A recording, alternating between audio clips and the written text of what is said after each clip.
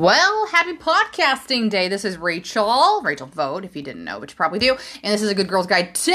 So thank you so much for being here. We are going to jump right into it because we got a part 2 to get to. If you were unable to listen to last week, then I recommend it. It's not going to be mandatory that you do to follow the content for today, but it absolutely opens up a whole Pandora's box about why we are talking about what we're talking about today, and that's going to be how to implement some actual ways to establish change. And so I would say that the first podcast, the one right before this, like I said, it just says part 1, so it's easy to find. It's going to unearth the reasons why we're struggling to change, because a lot of us don't even know that we want to change, or that we're trying to change, or that change is possible, all those things. So if you have some time, I would recommend it. So we'll do a small recap about some of the talking points that I think were maybe lead us into today, and then we'll get right into it. So I am so grateful that you're here. It is a beautiful day outside where I'm filming out right now. I hope it is for you as well. This podcast is going up one day late. Not that you probably care, but I still just want to tell you that I apologize for the inconvenience and delay for any of you that were looking forward to getting that part 2 up. I had a dental emergency that started very promptly on a Saturday afternoon of a holiday weekend. You know how that goes. So anyhow, I was very much recuperating and did a little too much on my day that I should have been filming my podcast. So here we are today. So thank you so much again for your patience and understanding. I appreciate you. That's part of the thing that I like about my small business, is that I have such a direct access to my community through podcasting and social media that a lot of you probably know that. It's on my Facebook story. I was talking about it yesterday. So I love you all very much. I appreciate you. And if you are enjoying your free content, don't forget that you can get that a lot of places. So you can totally get that right here on Anchor, of course. Weekly podcasts, for the most part, everything's pretty much weekly. I'm inconsistent from time to time for sure, and I take some vacations, but I try to let y'all know about those kinds of things. So anyhow, free content on Facebook too. Every Monday night on my personal page, that's going to be any type of content. It's nothing specific to business, my business in general, or whatever. It's just about anything. And if you're looking for a free place to hang where you meet 18 years or older and a feminine energy to really get some focus on sexual wellness and intimacy, then please hit me up, because you do have to be invited by somebody who's already existing in that group for the content of the page itself, but really because the environment is very, it's not discreet, because that makes it sound like it's a dirty word, but it is just a private place for people of feminine energy to be able to discuss and have conversations and so on and so forth. Instagram and TikTok as well. You can find me for free content there. And if you are loving what you're hearing here, because of last week's podcast, I had a dear person reach out to me and say, hey, I think I'm ready to do sessions. She's been thinking about it, been on the fence about it for a couple I would say the better part of a year. She took the class last year before she had her amazing second baby, and decided she wanted to jump into it. So sometimes I feel almost icky plugging the classes and the coaching sessions, because of course I'm working through my own money insecurities, and so on and so forth, about taking people's money for services, especially when I know it can better your life. And she really did me a huge service by just validating me, yo girl, your content is worth it. So thank you so much to Olivia, who I'm actually going to be I'm going to be doing a session with tonight. So I'm going to be able to tell her in person, thank you so much for validating that I am doing okay for myself, and that it's not wrong to make a living in general, and to change my perspective from making a living off of people to making a living off helping people learn the tools to live their best life. So I'm going to continue working on that, because that's something that I'm totally stressing about, but that's exactly what I was going into that. So empowerment classes, if you'd like to attend a group setting, that's more for your, it's not necessarily a beginning step, but it is a really great way to toe step into personal development, learn what it's about, why it's important, and how to start to implement it. And if you're looking for some momentum, so if you've taken the class, or you already have some personal development under your belt, or you already just know, I just want to go, then definitely you want to get with me one-to-one, and we can get those sessions started for you too. So let me know if you want contact info. Facebook Messenger is the easiest way to reach me, but a Good Girls Guide 2 at Gmail is the other place you can do that too. So last week, like I said, we're going to go ahead and roll into our part 2. We're going to do a real quick recap, and then we're going to roll out some actual content steps that you can do to start to implement change into your life. And hopefully they feel doable. Hopefully they feel manageable. Hopefully they don't feel like large scale overwhelming. Because I know for myself, I can't speak for you, obviously, and I would love to hear. So please let me know, on Instagram or on your favorite platform that you can find me. What do you feel like for yourself is something that you can resonate with this, when it comes to personal development and growth. Last week, we were really diving into, like I said, I wanted to get into the content steps, but I ended up going on a kind of a tangent about why I was feeling the way that I was feeling. And I think that, at least for me, that's something that works really well. I struggle with execution a lot. I am somebody who digests information, and sometimes I convince myself that by just digesting 2 times or 3 times the amount of information I was digesting before, or next to a quote unquote average person, reading a book a week minimum and so on and so forth. I think that by digesting it, I excuse myself from the implementation. And it's asinine, because I am beyond, I know that the action's going to move everything so much faster. But I think that it's a confidence issue. Like I am very much always paralyzed by making decisions, especially if they are big ticket decisions, because I'm always fearful I'm making the wrong one. I might have even mentioned that last week, but my point was really that if this is you, then I don't want you to feel like there's something wrong with you. Like we talked about last week, that's something that's really important. I have already booked a session with an ADHD business coach, because I feel like that's something that I just need. And your modality, again, will be different. For me, I need somebody to keep me accountable. And life coaching is great. I still have a life coach. I'm going back to therapy here in the near future. But a business coach is somebody that I really feel like is my next step. It's somebody that I haven't even explored the option with. And I think in the past I was kind of fearful of not sharing the resources. Like when people reach out to me, I'm going to tell you, this is what I do, this is what I do, this is what I do. Or this is what I read, here's my podcast or whatever. But I don't even think for myself that I thought I should be seeking out a lot of different avenues to better myself, because it felt like, well, why would people want to do business with you then if you were still getting help for yourself? And that's like, come on, that's so stupid. Would therapists not go to therapy? Would personal trainers not work out or necessarily get a personal trainer for themselves? It's not necessarily about retention of the information. It's about accountability and execution of the action, and having a support system of somebody who is specialized in that thing to keep you going. Your girlfriends are great. Your support partners are great. But their ass is not on the line for you to succeed. And these people aren't necessarily either, but they value this trait in humanity. So they are going to they're going to thrive off being your cheerleaders, even when you're paying them, even more so when you're paying them. Because again, you're validating, just like Olivia did for me yesterday, you're validating that their services they're needed and they're important and you appreciate them and so on and so forth. So, if you struggle with that, that's me. Execution is difficult because I don't have as much confidence as I really thought that I have. I'm articulate and I feel intelligent, but when it comes to tangible success that I have to produce something, that's where I think I struggle. So, all right. Last week, what we were getting into was a lot of different aspects. Like I said, we didn't get into the steps. We got into the content of it. And so just a couple of reminders, some things that we talked about. One is that we really dissected the fact that there is no masculinity versus femininity. And that's important to revisit, because we're going to be talking about that here right at the beginning of the podcast here.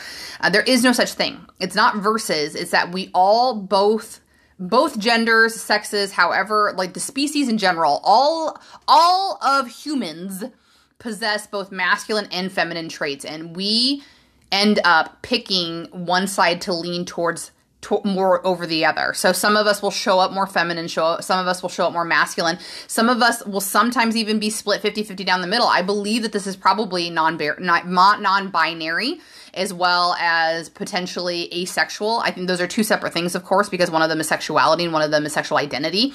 But I believe that's probably part of it, right? If you have no desire towards one sex or the other, that makes sense that maybe you're not heavily masculine and attracted to feminine people, or heavily masculine and attracted to masculine. So anyways, let me go back to where I was saying, of course, right? So there is no such thing as versus. We all house these. And as I talked about on last week's podcast, I am more feminine than I am masculine. I definitely have masculinity traits like being loud and assertive and talking about politics and stirring the pot. These things are considered masculine. And in a feminine world, by the way, they're considered bitchy. You already knew that, but I'm going to remind you. So that's why I like to call them masculine traits. I don't identify with being a bitch. I know I can be a bitch, And I know people have called me a bitch, but I don't identify with being a bitch because I don't think there's anything wrong with women expressing their emotions and their opinions and their high profile opinions, should I say, about politics and religion and healthcare rights and so on and so forth. As a masculine trait, it's admired. It's what gets people elected. But as a femininity trait, it was very heavily focused on being a bitch when I was in middle school and high school. But my daddy raised me to be a bitch. I'm not gonna lie. Like, I think he bought me a book before I was in high school that was titled Bitch. I didn't even read it. I was into my own reading genres at the time, but it really absolutely put a flag in place for my identity about being that type of person. So we lean. And I would also just say, by the way, that I also think that there's flexibility and fluidity in this, at least personally, because have there been days where I want to be incredibly feminine and I put on the dress and I do the full face and makeup? Yes. And are there days where I'm not a schlub? Like, I'm not saying that the opposite side of femininity is being a schlub for me. Like, I don't know, wear makeup today, but do I like hanging out without a bra and sweatpants on? Yes. But when I would say, I still identify with a more masculine trait. I don't think being schlubbery is male or female. I think that that's comfort. But when I identify like with a cleaner shape or a slicker do or, a sleek pant, then I definitely feel more stance of masculinity, It's not to say there's no femininity that feels strong, but you feel a different assertiveness, maybe, is what I'm looking for. And I think as a woman, I'm trying to adopt that into my own feminine right.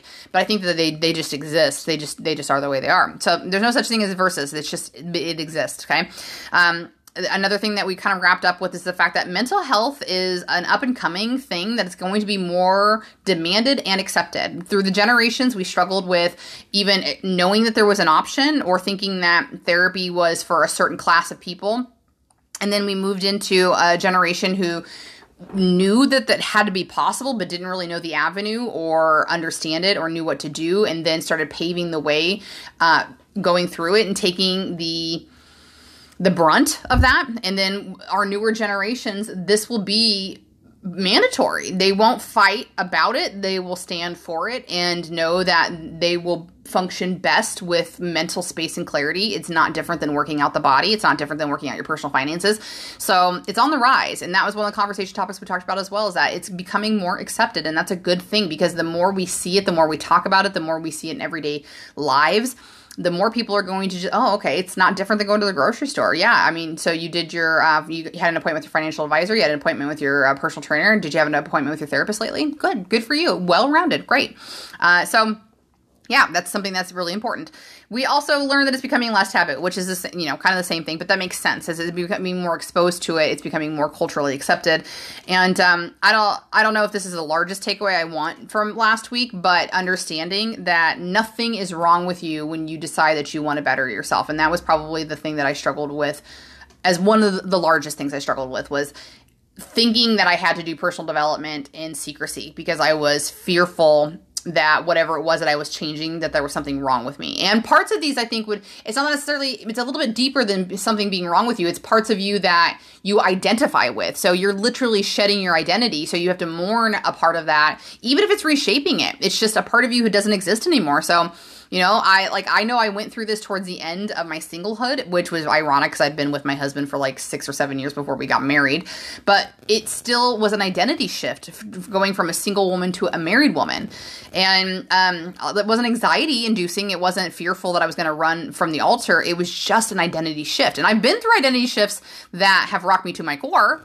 They have been instrumental in creating a quarter-life crisis, no less. So there are both sides of the fence to that, I think, and that both of those are okay. So understanding that bettering yourself doesn't mean there's something wrong with you now. I think if I could put a visual to this for you, it would be, let's say, I'm trying to come up with a healthy version of this, but let me take my personal body, for example. When I started this journey, my heaviest, I was 250 pounds.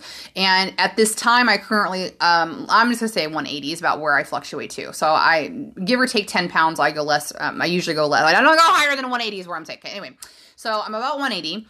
I think that my goal weight is 150, and I think it's doable. I mean, I've lost 80 pounds so far, 70 pounds at this time, whatever. So there's not much farther to go from 180 to 150 when I came from 250. So, but My point is that I'm comfortable right here, right now. I don't feel bad about my body. Would I like to have more energy? Would I like to be more flexible? Would I like to be back in yoga? Yes. And that's very, very freeing, by the way, because it used to be about the pounds on the I guess to say the number on the scale. It used to be about particular types of clothing and the way I needed to look. And I have detached from that. And it's good because I'm getting used to this body form because I've never been an adult in this body form, in this curviness, and this fullness. Because I did get down to 160 when I was like really actively at the gym. So I know what 160 looks and feels like. And I don't feel as feminine. I still feel healthy, but I lose my curves. I lose my chest, I lose my hips, I lose my curves, I lose my hourglass figure at 160, which 150. So I don't know if maybe that's part of it too, by the way. I'm struggling with my identity because I haven't let go of my full figure yet. I've let go of my morbid obese figure, but I haven't let go of my full figure woman figure. Like, you know, there's an area for my husband to grab onto my hips, you know, okay? So I'm enjoying this fertile body, not this unhealthy body. I'm enjoying this fertile body. So I want to say that to you because I think it's so important. Like, I'm going through that financially. I'm going through this financially where a couple of years ago, my finances were a frigging wreck. They were an embarrassment. Like, we were getting by, but I wasn't being truthful with my husband. I wasn't hiding things like I was ashamed. I was hiding things because I thought I was doing good for him. I wasn't having more open and honest conversations with my financial advisor about what I felt insecure about. I was not being real with me. So my point is that where I was 2 years ago, I was a friggin' mess. And where I am today is a broke, middle class, rich person. I'm not even rich. I wouldn't say rich. I'd say wealthy or comfortable. That's the best word. I'm a broke, comfortable person.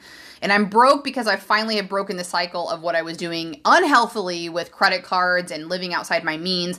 And today I am absolutely paying the consequences for those behaviors before, but I have let go of the shame and the guilt because those things, they were my fault, but they also weren't my fault. Nobody prepared me for financial literacy. Nobody prepared me for credit card debt and interest rates and understanding and living outside my means and properly saving and all those things, okay? So right here, right now, I am happy and proud of myself, although I'm not where I want to be. I'm not as prosperous as I want to be, but I'm abundant as hell. I have everything I need. I have some of it in excess. I am able to get the things that I want. I live this life of freedom, for time, freedom, and flexibility, and I'm a stay-at-home mom. So I can't argue that I'm the happiest I've ever been. But some people would look at me and they would be embarrassed about finances. They'd be like, I can't believe that's what your life looks like. And I don't try to display outside world that I am whatever about my finances. I think I used to, about maybe types of trips or clothes or even the way that I looked or whatever. I don't know. Cars. I know I've talked about cars before and how they used to fake be important to me because I thought other people judged me by what I drove. And now my car is... It's okay. It's not a beater. I just put some work into it, which I was very proud of as an adult to be able to do that without a credit card. But like, I got a giant crack in the windshield right now, and it's like, I'm still going, are other people judging me about the crack in my windshield when I'm like, I don't care about the crack because I can see just fine and my car still works okay. So all of that, yo, there's nothing wrong with you. And you'll go through these phases where you'll get a little bit of change under your belt, and that's it. You know, I changed my health and wellness for a little while before I could get right with my finances. And when I started working on my finances, then I started working on my diet. And when I started working on my diet, I started working on other things in my world. So it's so important to understand that you're going to have these little confidence blocks that will ensure you can get to the next place. But that also means that your life will not look entirely different from going like broke as a joke to like a Kardashian. It's just not going to happen. You can't quantum leap the same way you can't quantum leap out of severe depression to overall abundance and joy and whatever. You can't go from bankruptcy to multimillionaire. You know that. So let yourself off the friggin' hook. It's not a failure by any means.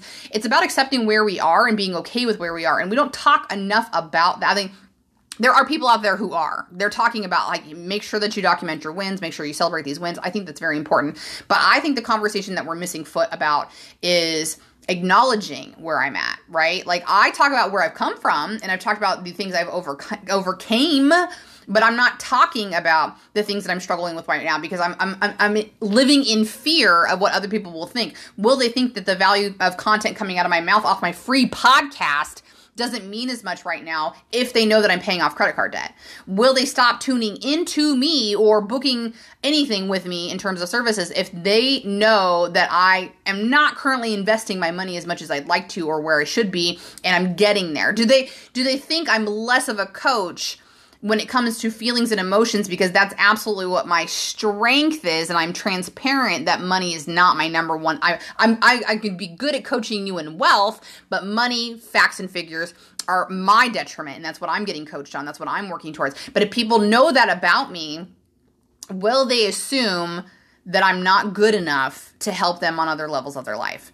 Okay, so I'm living in these little sections of my world where I gain a little confidence and I hang out there. So like maybe after a 30-pound weight loss and intermittent fasting successfully, that was a new place for me to live and really be proud of myself. But I didn't talk at that time as much about the things that I was still struggling with. I was focusing on my strengths, which is obviously good. It's like good vibrations and it's good inspiration. But all along this time, obviously finances are a big, all of these areas in our lives are big things, but finance is a big thing because it runs the world currently. Have this conversation in 6 months or a year from now about cryptocurrency, and we might be having a different conversation. But right now in this current reality for Rachel, sorting through these finances, I'm very proud of where I am, but I'm also massively ashamed at how far I wish I was. So you get to live in those places so you build the confidence to get to the next block. You live in that place for a little bit, and then you get to build your confidence up till you move to the next block. But have more conversations with the people you love, especially because these are things I still don't even talk to Tony about as much as I'd like to, because I'm still ashamed and embarrassed. Or sometimes I don't even know how to articulate it as well as I can in a podcast when I'm sitting in a room by myself just word vomiting. Okay, but have a support system in some way, shape, or form, and multiples of them if you can. And I'll take it one step further and see if that group that you're venting to has financial savvy. Okay, in your case, maybe if you're struggling with a diet, does this group have success in altering their lifestyle? Not a fad diet, not a suggestion to go to a Weight Watchers meeting, not something about take this pill, take that pill, something, and again, if those things work for you, that's okay. I'm not dogging on them. What I'm saying is that don't take advice from people that you wouldn't switch lives with, is what I've always been told. And I would recommend that to you too. And I think I'm going to take it another step further. And I think it's okay to say that maybe you don't idolize that person in every area of their life, because the person I heard that advice from is somebody who I admire their business, integrity, and I admire their drive. I don't admire how much they work. I don't admire, I'm not going to go into those things because it's not necessary. The point of that was just to tell you that I learned when for a very long time I thought that this one person that I was learning so much from was the only person I should be learning things from. I didn't recognize that not all of their facets didn't fit into my life. So I actually heard this on a podcast the other day. It was on Financial Feminist 100K podcast. I'd recommend it. And I feel like an ass because she had a podcast guest, and the guest is totally falling on my brain, but it was like last Friday, so go check it out. But what she said she's also like a financial nista, I don't know what the play on words is about that. But what she said was like, I don't ever recommend people only following my strategy, because what happens if I die or retire?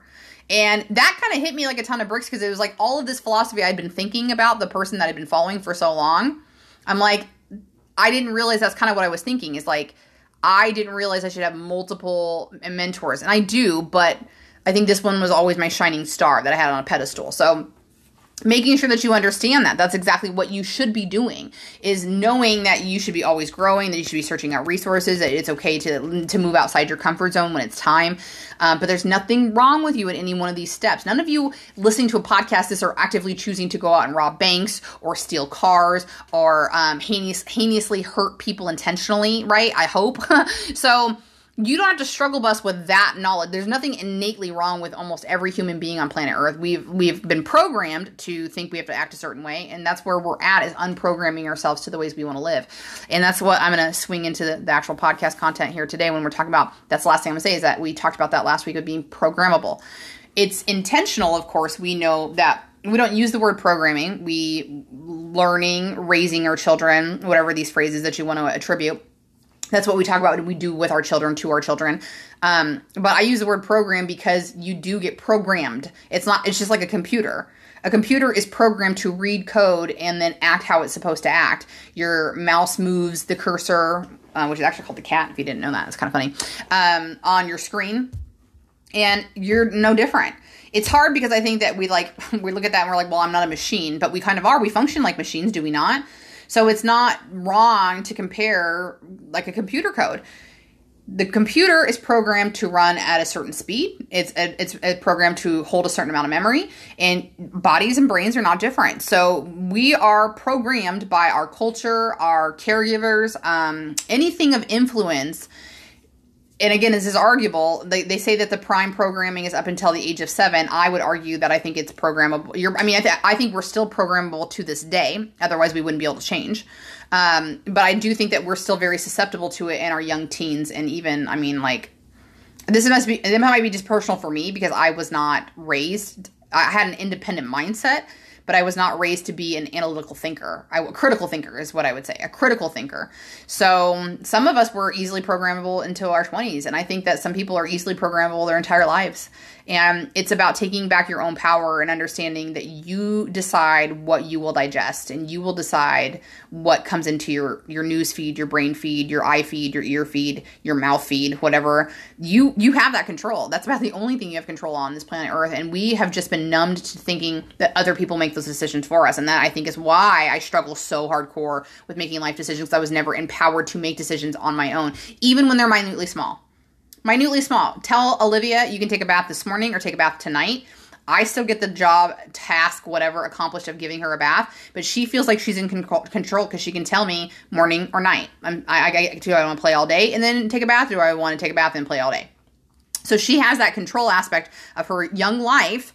So it's boundaries in place, because I'm not saying like, do you want to do whatever you want, or do you want your mom to control your world, right? It's like, it's this little give and take of a small confidence block that I'm giving her that I don't remember having as a kid. I don't ever remember making any of my own decisions. I don't remember having the option to make my own decisions. Even like when it came to my schooling, for crying out loud, these gifted programs, it wasn't a conversation. It wasn't a, Rachel, what would you like to do? Would you like to go to this classroom 3 times a week where we feel like you would benefit really well? There'll be additional programs or activities or something for you to do that we think you'll like. Otherwise, you can stay in this classroom here with your team members or your classmates, whatever, right? It was just, you're going to this class 3 to 5 days a week. And I will say that this feels very white privilege to say, but it was like, well, I say the idea that they gave me, and I shouldn't say white privilege, because there's definitely kids of color who are in gifted classes, but this, at my time, it was only white kids in this fucking program. Anyway, it was programmed to me, you will go to this thing 3 to 5 days a week because you need more challenge, because they never said these words directly, but because you're smarter than the rest of the kids. People told me that. I don't remember who exactly, my mother, a teacher, somebody said those words to me. You're smarter than other kids, so you'll go to this thing 3 days a week. And so while, yes, that like at the time as a child makes you feel good, right? Oh, well, I'm intelligent. But what in the world do you think that does in middle school, high school, adult life when that means jack crap? When that special intellect means nothing. It means nothing, okay? So if you have insecurities, if you have a fear-based reaction about making decisions, that might be why. And that's obviously not exactly my particular lifestyle or my childhood, but you can relate to that. My parents never asked me about making decisions about like what kind of programs or sports I wanted to play. Therefore, I never did. What kind of activities I wanted to play with my friends on the weekends, what kind of clothes I wanted to wear, what kind of food I wanted to eat, how I wanted to style my hair. There was never any conversation about any of these things. I was too much of a freelance kid. And I say that a lot, y'all, because I was the youngest, and I think that I truly believe that my mother was a young mother, and by the time she had her third, we were old enough to entertain each other. I'm sure she took care of me as a baby, of course. But my youngest memories, I don't remember hanging out with my mother. I remember spending time alone in my room or in her room watching TV, or with my siblings, or I was allowed to run free. And I know that that's also a different generation and culture because we were allowed to do that in our neighborhoods, but I didn't have boundaries. I didn't have anything that I wish I would have had set up for me. And I feel like that's what I'm doing for myself today. So being programmable, that's a necessary thing for us to come to terms with, because it impacts us by allowing us to have the knowledge and understanding that we didn't necessarily get ourselves into this situation. I didn't necessarily choose to not know about financial literacy. I didn't choose to be overweight as a child. I didn't choose any of those things. The people around me, hear my heart when I say, probably should have done a better job at making sure that I was okay. And you probably feel that way too. But none of us knew better, including those caregivers, right? Otherwise they would have. They would have. My parents are good people. They weren't neglecting me, but they just didn't know any better. So it's not necessarily your fault that you are here. But here is the kicker. And I've heard this a few times. And I want you to hear it. I want you to write it down. It comes in different forms. But it is your responsibility to get out of it. Okay, so the quote I had heard was something like, you may not have dealt this hand, but this is your hand to deal with now, kind of thing. So the cards were not your option, but now you have this hand to play, okay? So it sucks because I know that I still play a clock in my head, or a record, I guess is what I was trying to say, in my head about, like, this isn't my fault. Somebody should have taught me better. I'm 35 years old. I should have known some of this stuff before. And, I try to stop myself because what am I going to do? I can't rewind the clock to when I was a kid. I can visualize and meditate to that child and say, hey, it's going to be okay. Like, you don't stress, but I wouldn't even know those things as a kid that I wasn't learning, So I can't turn back time. I certainly shouldn't waste a bunch of the present moment on the things I didn't learn or know. And you shouldn't either. You should just be able to understand that you are loved and supported and you're deserving of the best life possible. And yes, it may take you to do all of the work, but that's okay because then it's in your control. There's people out there to help you. There are people out there to organize with. There are people out there that you can hire. So you're not ever truly alone. But if this is your idea and you want to take it to the max, that's okay. That's okay. But I also believe, I'm going to pinpoint this in real quick. I'm going to plant the seed because it's just happening for me right now. You might be subconsciously struggling with guilt on this. Okay, this hit me because I was listening, I believe, to another podcast. It was by Denise Duffield Thomas, and I highly recommend her. She writes some really great books about money and money blocks, which is something that I really am struggling with. But if work looked different for your parents or your generation, or even you want to think about the fact, again, the generations before us, even if we believe in work looking a different way, we might be programmed to thinking we'll feel bad if we succeed a different way because we saw our parents, we saw our ancestors, we saw everybody else, we saw the general public, we saw our friends and family live their lives this particular way. So if I get out of this, whatever it is, the way you live your job, the kinds of relationships you're in, you're not going back and forth to a broken relationship. Whatever it is, you're going to go to college because nobody ever did. You're not going to go to college because everybody did and didn't use their degrees. Whatever it is, you might feel guilty, even subconsciously, because you feel like you're going against the grain and you might upset the people before you. In my particular instance, I think that my dad is often proud of me. Like, I don't have to seek that out. I used to, even as an adult, I used to have to tell him about the milestones in my business, which he had no idea what they even meant, but he would be like, good job, Rach. But I had to actively seek that out because I did not receive it as a child. I think in my business today, or my life now today, I'm much more secure with me knowing that this is a success for me. This feels good for me. I did this. And that's okay. But sometimes I feel like I struggle with guilt, like on my mom's side, and her and I don't ever talk about this. We rarely talk about my business. She's never told me that she was proud of me. I'm not searching for that because I didn't have a lack of that when I was a child. That's why I was searching for my dad when I was an adult. But I feel like I subconsciously have a lot more guilt about being a working mom than I know because my mom didn't. She was a stay-at-home mom. And this memory that I just shared with you about like not feeling like we were very connected or close when I was young because I spent a lot of time alone, even though like I didn't have any animosity towards my mom when I was that age, just so you know. I think that's the complexity of it, is that I know that she was trying the best with what she had.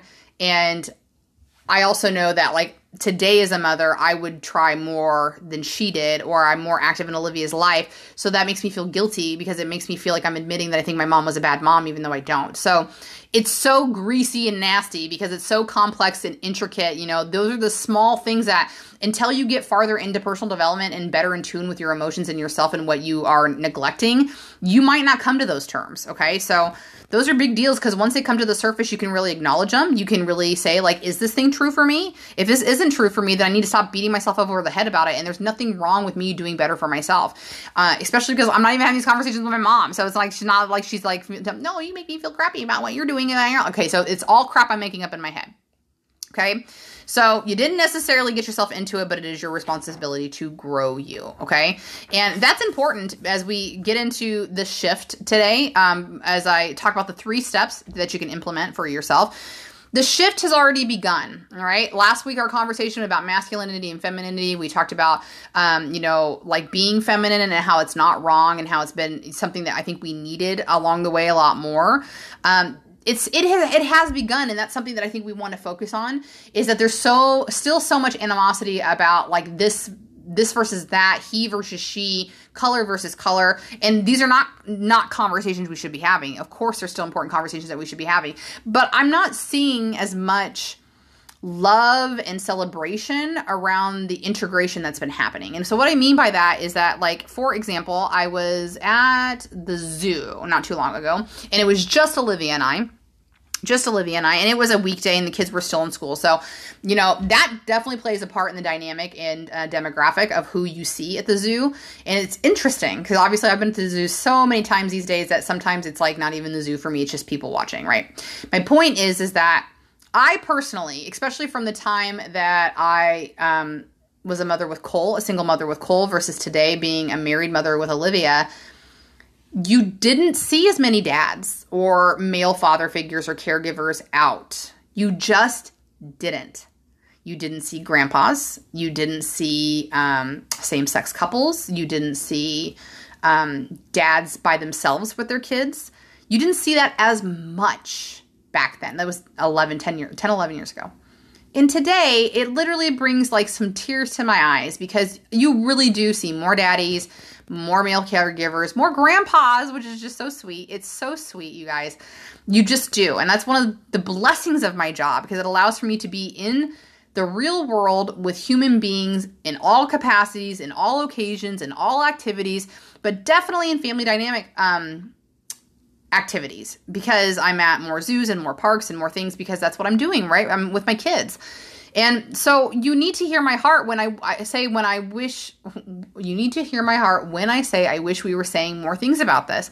And I think it is a delicate situation because I thought a really nasty thought the other day and I wanted to make sure that I sorted it out before I vocalized it because it sounded in my head like I was saying, you know, it's actually a really good thing that white people and black people and people of color are having babies because it almost sounded like to myself I was saying because, no, I don't even know how to phrase it. Because let me say what I want to say because I'm just trying to be delicate about it. It doesn't do anything for people of color is what I want to relay. It does something for white people, okay? Because first of all, we've always been a melting pot. We've always been a melting pot. We will continue to be a melting pot. My family is a melting pot. I have my nieces and nephews have they're half El Salvadorian, and my son has Mexican in him as well. My husband is all white. We're both all white. But Cole's father would have been a fourth Mexican. His mother's a half Mexican. So anyway, there's a lot of blendedness that's already been happening, will continue to happen. So I think in my head, I thought, I don't want this to sound like I am talking about how white people are doing people of color a favor with having mixed babies because we're going to now associate that people that are white can be more empathetic and more involved in people of color's lives. That is part of it, but that's white people's problem. That's not people of color's problem. It's white people's problem. So I hope that integrating into people of color's communities that white people can be seen. I hope that we're being welcomed in this regard. I mean, obviously it takes our responsibility to do that, but my point is that's really beautiful, is that sooner rather than later, there will not be white people, a pure white person left in the United States. And I can't even imagine what some people feel about that, but it's beautiful. It's just a more constant reminder that skin color is just that. It's more melatonin. It has nothing to do with who you are. It has nothing to do with what your potential is, nothing to do with how big your heart is. It's just unbelievably disgusting that we can't put those blinders on yet. We're getting there, but there's so much work to be done. And there's so many apologies that need to be said still that we're not there yet. But this shift has begun. Right? Just yesterday at the zoo, I had my half El Salvadorian niece and nephew with me, my white son, my blended family, because I had my son from a previous family, and then, my daughter today. But I saw a gay couple. Oh, it was beautiful, y'all. It was beautiful. These men were probably in their early 20s. You wouldn't have seen that. You wouldn't have seen a very open gay couple at the Omaha Zoo 10 years ago in their 20s. Being very openly gay. It's beautiful. I smiled so hard in the lead jungle. Boys, if you were there, you had your little fanny packs on, you're drinking a little Starbucks. It was so cute. So this is necessary because, again, just like therapy becomes more cognitive acceptance, it's going to be the same as we see this visually in our communities. We're exposed to more ethnicities and more class lines and so on and so forth. It's so important. It's so important, okay? So it's not different than, I love this on TikTok when you see a lot of male teachers sharing their experiences. That's so important. It's important not only for children to have the exposure to masculine and feminine roles in learning, but also just to see them in those atmospheres. It's the same as, when you see two men adopting a baby, the fact that that baby is never going to be lacking anything nurturing with two amazing people. Then little boys, little girls, little binary children get to see themselves in several different roles in these caregiving roles, like being nurses and teachers, that they can then see themselves in those roles, because 20 to 30 years ago, it was all white faces and all roles. So, kids just didn't see that. And that's really important. Okay. So I don't know if y'all know this, but I just want to share the statistic that women are employing 50% of the doctor spaces these days too. So the more feminine exposure you have to those healthcare roles, the better off we're going to be, because again, more empathy comes into play, more awareness comes into play. That is not only going to be detrimental to the patients, but it's going to be detrimental to the employees too. So it's just fully cyclical. It's just so important. Women are closing the gap on being the primary breadwinners. And so it's about 50-50 almost, that women are the primary breadwinners in their household. That's an important conversation to be having, because I'm sure in a lot of households it's okay and it's accepted, but I'm sure in another realm of households, it might be something where there's some subconscious resentment. And so conversations need to be had about having that, okay? So there is more blending, is my point, is that there is going to be less of a distinction between man and woman, a less distinction of white versus black and people of color. There's going to be less of these distinctions. There's going to be more lines blurred. And it's so important, so important. And I want to say, as we wrap into the 3 steps, okay, that I believe that part of this has been that we had to elbow our way there first, okay? So about a decade ago, again, I think I've said this before, so take a shot, because I don't know if it was on the podcast, but good luck. Anyways, is that for a while, oh no, I didn't say it on podcast, so don't take the shot. It was in a coaching. For a while, women were strong-armed into being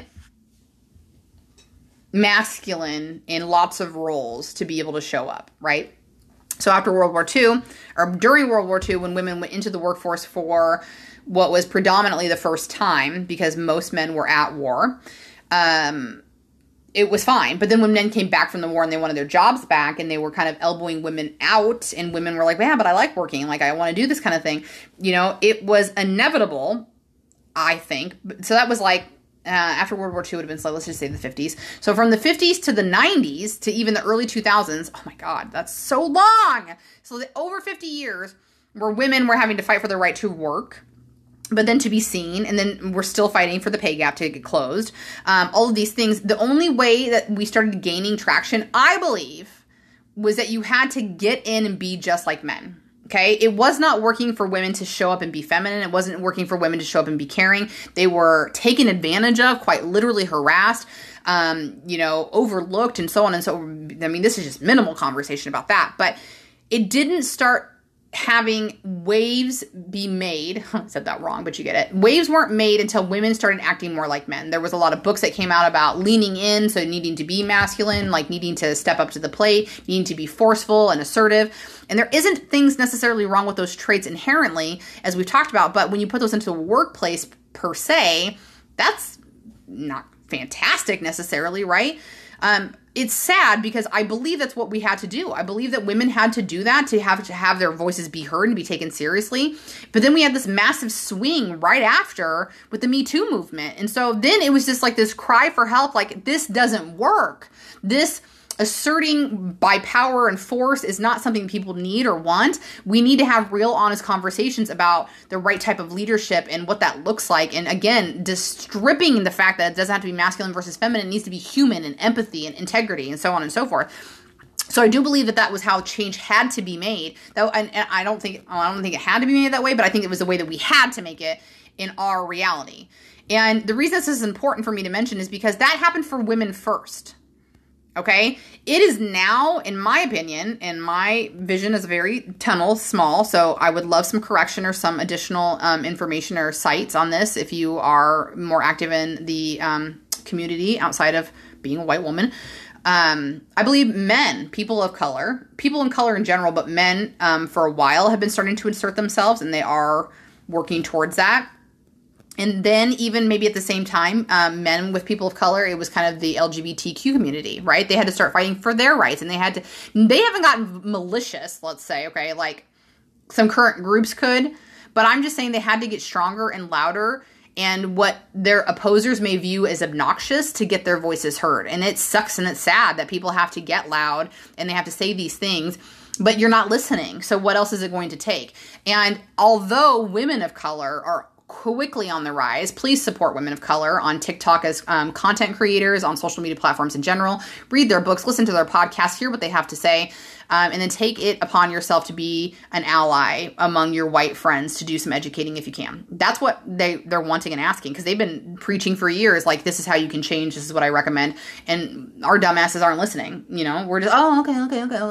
Well, I believe I'm doing my best to be an individual ally. Okay, well, you need to be a group ally, all right? And I'm not great at this. I'm not saying I'm on a pedestal, but I'm saying I'm acknowledging it, and I'm doing my best to see how I can change it and to expand upon it. But this sucks that that's what it feels like we have to do, is that we have to make a lot of racket and make a lot of noise for somebody to go, oh, this person over here needs to say something. And does that even fall on deaf ears? Does action get taken? So it is inevitable that you will be vocal or fighting physically or figuratively. But if we can all take this shift together into the feminine more, then we'll all be better off, in my opinion. So here we go, right? So what are 3 ways, 46 minutes into this podcast too, that you can work towards change?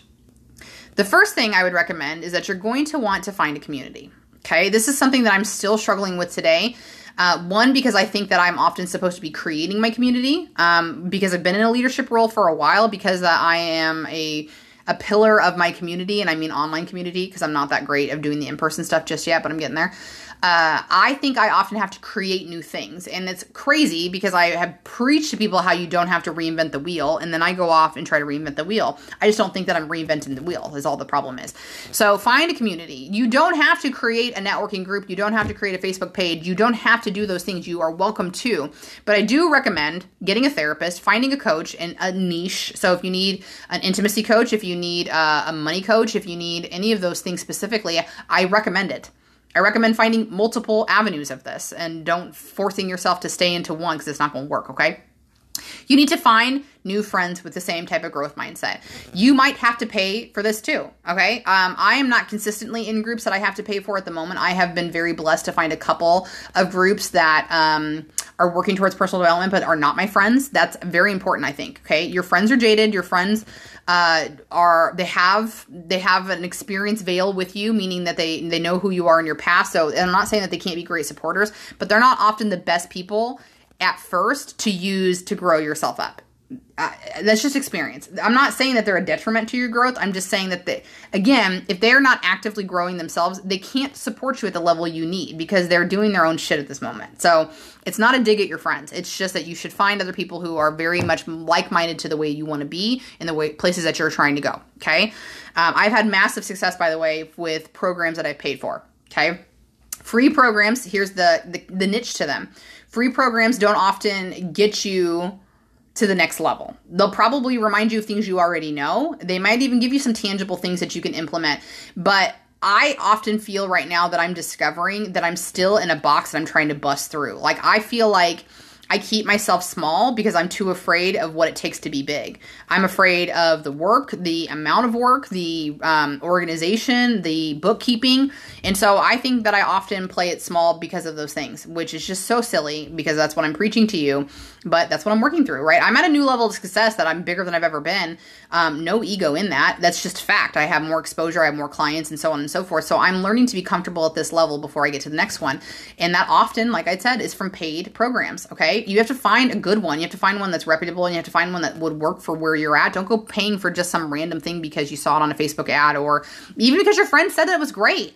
Do the research. Find out, is the creator somebody that you align with, or they're moving towards the place that you're aligning with? Will you get something tangible out of it? Does it work towards your learning style? Are you somebody who learns kinesthetically? If you are, and you like to learn as you go and hands-on, you're probably not going to do best with the podcast, right?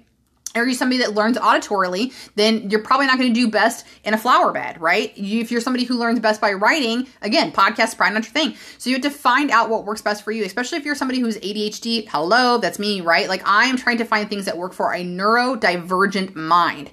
Business advice, life advice often goes to the neurotypical people. It's not scaled for people who are ADHD. So if you're somebody who goes rah, rah, rah, rah, rah, like all over the place, I mean, you might not be ADHD, but you might have trouble focusing. You might have trouble with clarity. You might have trouble making a decision. And so neurotypical advice doesn't necessarily work for you. So you have to find the right space for you. And that's something I'm still figuring out for me. I thought, and I was running my business from a neurotypical standpoint for years. And that's why I struggle bust with bookkeeping. That's why I struggle bust with consistency, because that verbiage didn't work for me, but I was making it work for me, just painfully slow. So find the community and run with it, okay? The next thing you want to do is you're going to start to understand, research, recall, whatever you want to use that word there, your programming. We talked about programming extensively in the last two podcasts, so we won't go into a lot of detail about it today. But, when I talked about, women becoming breadwinners just a minute ago, that statistic that we're closing the gap on 50% being the women in the household and male in the household, it doesn't specify whether that's energy or not, so we'll just go off of the statistic. But if I gave you that stat and you started to feel a certain way, then you want to check that. That's part of your programming, right? For me, that naturally makes sense. I believe that my husband and I are 50-50, but given our circumstances with child support and alimony that are coming out, it's not 50-50. I am the quote-unquote primary breadwinner, quote-unquote, because if more money than our mortgage cost was not going out the door to, pay for child support and alimony, he would probably be the primary breadwinner. And so circumstances are not black and white, are they not? Right? So understanding that maybe when I said that, you actually had a twinge because you were like, oh, that makes me so sad. Mother should stay home with her children and raise them. That's not anything wrong with your thought. That's your programming, that's what you feel is best for women to do, yourself specifically. But that's the idea that you were programmed with, is that's how it should look. Okay, so it's not wrong. It's just different. So when we look at any of your programming, like we talked about, some of these will unearth themselves. Some of them you'll have to go digging for. Some of them you'll never even know exist until they hit you like a ton of bricks upside the head. Okay, so when it happens, the most important thing to do is to feel it. Don't try to press it aside or go, I'm not allowed to feel negative things, so I have to suppress this. That's not how it works. It works so much better when you actually hold on to it and process it. You just have to ask yourself, is this still something I believe in? Is this still something that I want to believe in? Is this something that I feel like I'm actually starting to change my beliefs around? And be okay with that. That is okay. It is okay. It's always okay. All right. It's you that's having trouble letting go of it because you feel like you have to show up for somebody else, and that's why you haven't let go of it. But when you start to align with your inner values and who you are, then your higher self, your higher power, all those things start to work together to give you more of what you want and need, because it likes clarity. It likes focus. It likes those things. And remember, what you focus on is what you get, okay? Worrying is praying for stuff you don't want, so stop doing that, okay? And then the last thing I would say in step 3 is that you actually want to emote, okay? So like I just said, if a feeling unearths itself, your job is not to bury it. It's not to hide it. I actually think that I thought that for a while, especially coming into coaching. I don't think I was allowed to have bad feelings. Thankfully, thanks universe. Okay. A memory just popped up on my Facebook feed today. A friend of mine tagged me in, some advice that she said that I said, and it was like, I don't have bad days. I only have bad moments. And that is something I still feel is true. And I have had, like the other day when I had my tooth extracted, right? I had enough bad moments over the weekend in pain that I might have classified that as a bad holiday weekend, but even I still wouldn't. I still would not. It was still a fantastic weekend. Monday was pretty tough with the tooth pain, but I was very blessed to find, a husband who stepped up to the plate and had to manage a whole household of crazy kids while his wife was in and out of pain and in and out of consciousness trying to rest. That's a silver lining, is I got to see that I'm so well taken care of that I didn't have anything to worry about. I was allowed to just be healing myself the best that I could.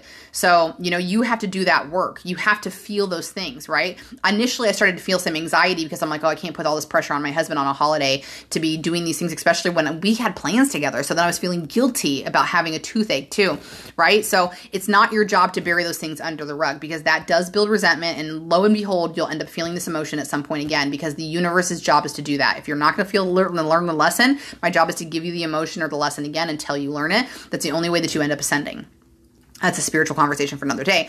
But ignoring the previous, so your old programming, or ignoring the fact that other people have their own programming as well, is not a good thing. It's not a good thing. We need to adopt that notion, is that once you get very clear on your own beliefs, it doesn't mean that your partner, it doesn't mean that your children are going to believe the same things that you believe. You'll more than likely have a lot of similarities. You'll more than likely be able to have a lot of conversations around your own personal beliefs, and they might kind of come towards yours, or you might come towards theirs, because you guys have a lot of things in common or like-mindedness. But it's so important to completely remember at all times that everybody's their own individual person. So we can't force it. We can't stop it. We just have to accept it and just really see theirs from their value and perspective. Okay. So I will also say, by the way, just to end up on that, is that when we start to recognize our own values, it's so important we start to stand very stern in them, not to argument or to prove our point, but because when other people start living their lives or saying their piece or suggesting these things to you, if you're not strong in those beliefs, their thoughts and actions and words will trigger you. My mom still triggers me. People still trigger me. My insecurities, by the way. This is nothing to do with them as a person. It's my own personal insecurities that become triggered, where I question if I'm making the right decisions, or I question if my feelings are even accurate or allowed, all of those things. So you have to make sure that you're being aware of that, okay? When you start to get into control of yourself, which is great, and you recognize you can't control other people, that is fantastic work. But the reverse side of that is recognizing and realizing that other people will still be affecting you, and you're allowing it. That was a harder one. I was able to accept I couldn't change other people very quickly. It was much harder for me to let other people's thoughts, values, actions affect me, because I was still taking it on as that was a clear distinction of who I was, or not worthy of, or whatever, by their review of my life, basically. Okay. So 3 steps: find community, understand your programming, and actually feel and emote. It's so important, okay? So again, like, I kind of apologize for taking like the last 15 minutes to get to the actual actionable steps, but I hope that we had a really great conversation with that, okay? Triggers, just be aware of them. If you're smoking, if you're Amazon priming, if you're overeating, you're gambling, if you say things you don't mean, especially if they're mean, if you overdrink or mistreat others, if you're cheating, if you're snorting cocaine, if you're pulling your hair out, those are all signs that you've got some triggers going on. You're not feeling your feelings. You are burying them in some type of way. Okay. In the end, y'all, I just hope that you are feeling relieved. I hope that you're feeling that you're not alone, that you are deserving, and that you are entirely capable of all the things we talk about on the podcast. So, I feel good about this. This feels like it was, oh my gosh, do you feel the shift? Okay, this was more than just a willy-nilly conversation, which I had been doing for so long. I'm giving you tangible things. I had 3 pages worth of notes I'm over here sharing with you, so I really hope you got some value from this. This is the kind of stuff I just love to be able to do. So if you did get value, make sure that you're liking the podcast, favoriting it. If you want to, find me on social media through all the platforms I mentioned at the very beginning. Tag me in them when you're doing something witchy or woohooey, because you're going to find support from me, especially when you kind of feel like maybe your friends don't get it. it. I will get it. I will get it. And I'm looking for that community as well. So thank you so much for tuning into the podcast, y'all. You know how to get in touch with me. I mentioned that at the beginning too. A Good Girls Guide 2 at Gmail is my email address, or Facebook Messenger is the easiest way to reach out to me. I will be back next week for sure. I've scheduled it on my schedule for podcasting time. But thanks so much for your patience in allowing me to recover from this tooth extraction. And I look forward to seeing you all over the Book of Face, the Instagram, the TikTok, and wherever else we might see each other, hopefully in person. Don't forget to come say hi to me and give me a hug, especially because we can squeeze each other tight now. All right. Love y'all very much. Have a fantastic rest of your week. Stay happy, stay healthy, and keep washing those hands. Mwah! Bye-bye.